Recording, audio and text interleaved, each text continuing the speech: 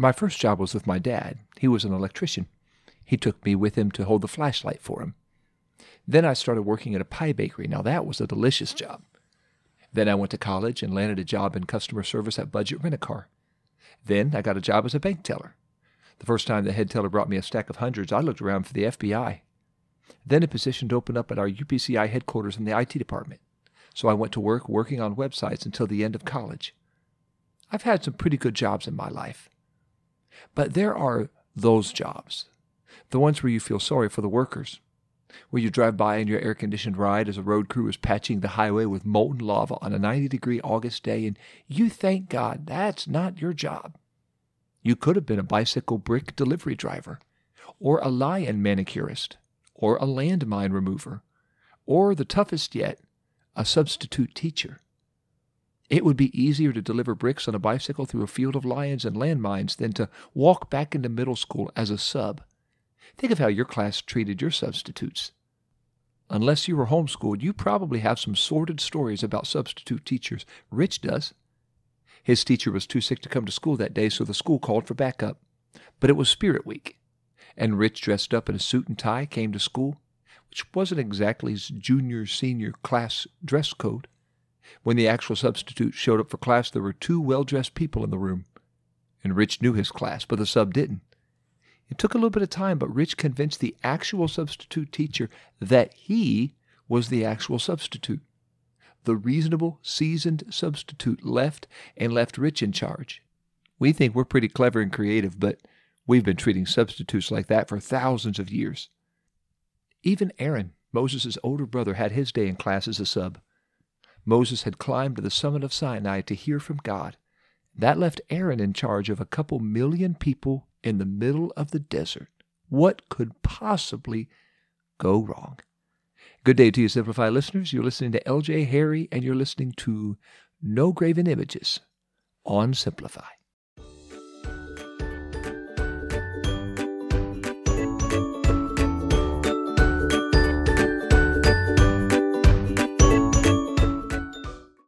Moses has been away for 8 chapters of our Bible, and over those weeks the people were getting restless. They didn't know where Moses was, or even if Moses was. Maybe he lost his way in the darkness. Or maybe he died atop Mount Sinai. Or maybe he built a house and opened up a Dunkin' Donuts on top of the mountain, and he's not coming back. But they wanted to worship someone or something. So they scouted out Aaron, Moses' newly minted substitute teacher, and demanded, "Make us gods who shall go before us, because we have no idea what happened to Moses, the man who brought us out of Egypt." They knew they needed to keep marching, but they didn't want to march alone. That's why they begged Aaron to make them gods to go before them. But there's a problem with making gods. Gods we make with our hands cannot heal us, or help us, or provide for us, or protect us. That's why God's second word to his people forbade them from making gods which would prove powerless when they needed them most. The first word, which we heard last week, is, "You shall have no other gods before me." It deals with whom we worship. The second commandment is a Siamese twin to the first, and it deals with how we worship. "You shall make no graven images." These 2 commandments seem simple. So where did it all leave the rails? Well, we can't possibly produce a God that truly represents the living God. You could build a 24-karat gold tower that makes Mount Everest look like a speed bump, and you would still fall woefully short of representing how awesome and mighty our God really is. Now, God knows us. He created us. He built within us the need to worship. Israel could have begged Aaron for weapons or food or medicine or maps, but they asked him to make them gods because everyone will worship someone or something. Even people who don't worship God still worship. They may worship success, or their job, or their fitness, or their money, or their children, or their stuff, but God is the only one worthy of our worship because he's the only one able to save us and heal us and help us and protect us and provide for us and fight for us and keep us and comfort us and watch over us. God knows no other God will be able to lift a graven finger to help us, so he forbade us from making any other gods to replace him or represent him. Yet Aaron still set out the offering plates, and the children of Israel brought earrings by the armloads. The Egyptians gave them gold and silver on Israel's way out. God's people didn't know it, but that gold and silver was supposed to be to build the tabernacle for them to worship God. Aaron went right to work. He fashioned all the gold into a molten golden calf. And when the people saw it, they said, there it is. This is your God, O Israel, that brought you out of the land of Egypt. Now, when you read this story, is anyone else incredulous? How could they? They just watched Aaron fashion a golden calf out of earrings they just brought. Yet they had the nerve and the naivete to claim this calf brought them out of Egypt. This calf couldn't lift a cloven hoof to part a mud puddle, much less the Red Sea. Then Aaron took one idolatrous step further. He built an altar before the calf and proclaimed, tomorrow is a feast to the Lord.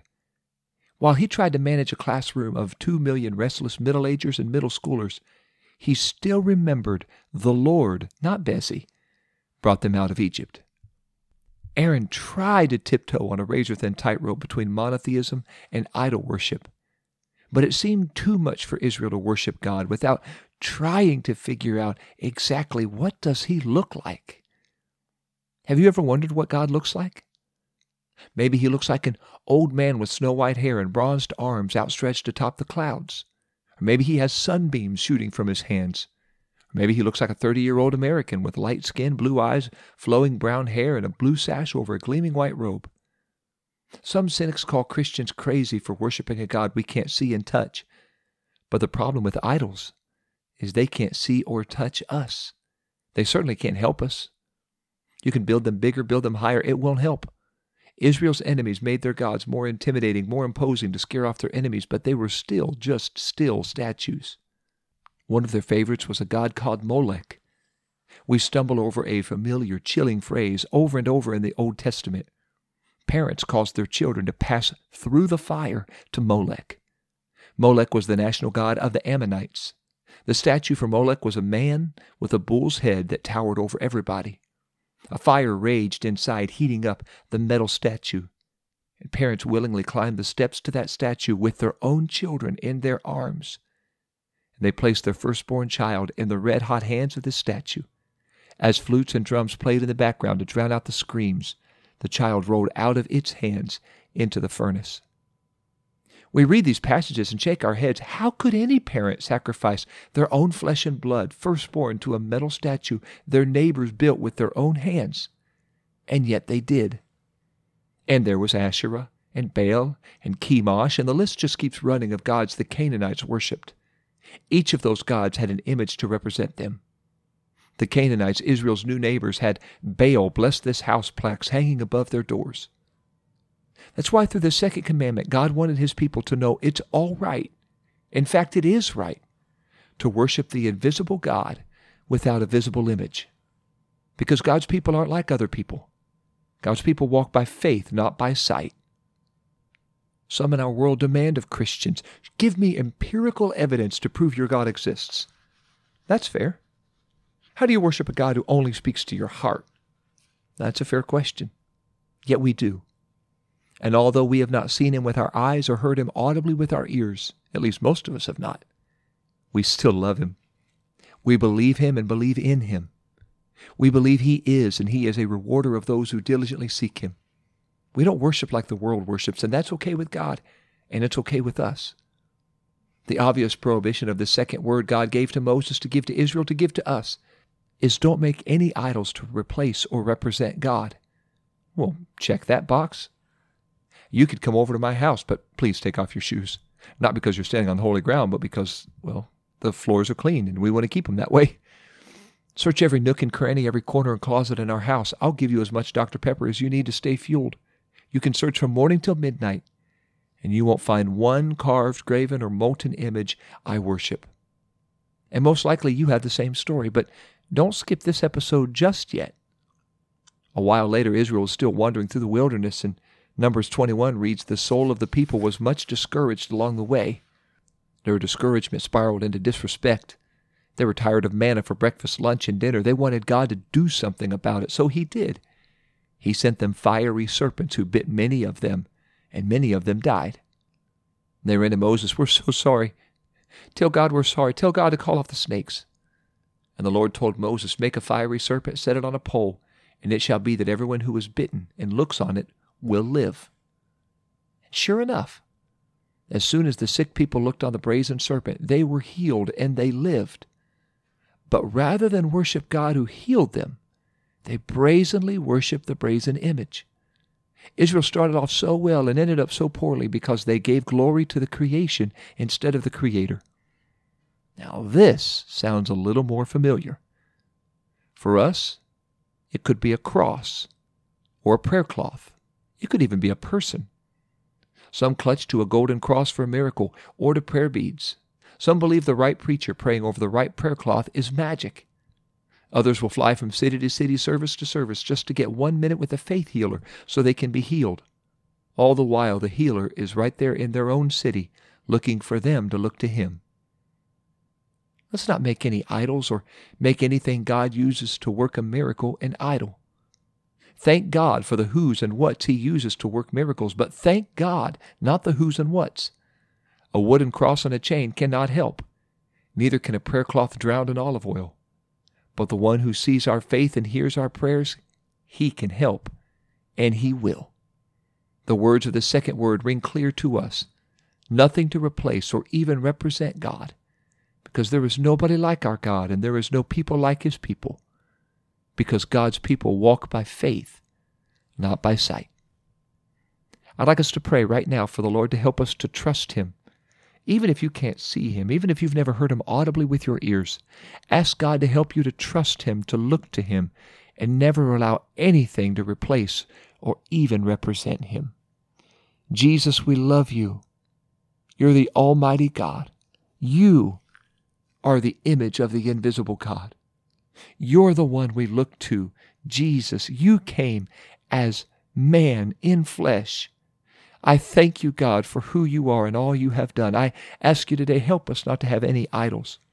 Nothing to replace, nothing to represent You, nothing we have to see because we have not yet seen You. We know one day we will see You as You are.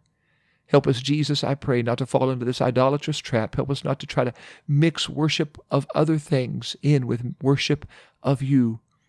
I ask You, Lord, help us to stay true to You. Help us to be faithful to You, and help us to worship You and You alone.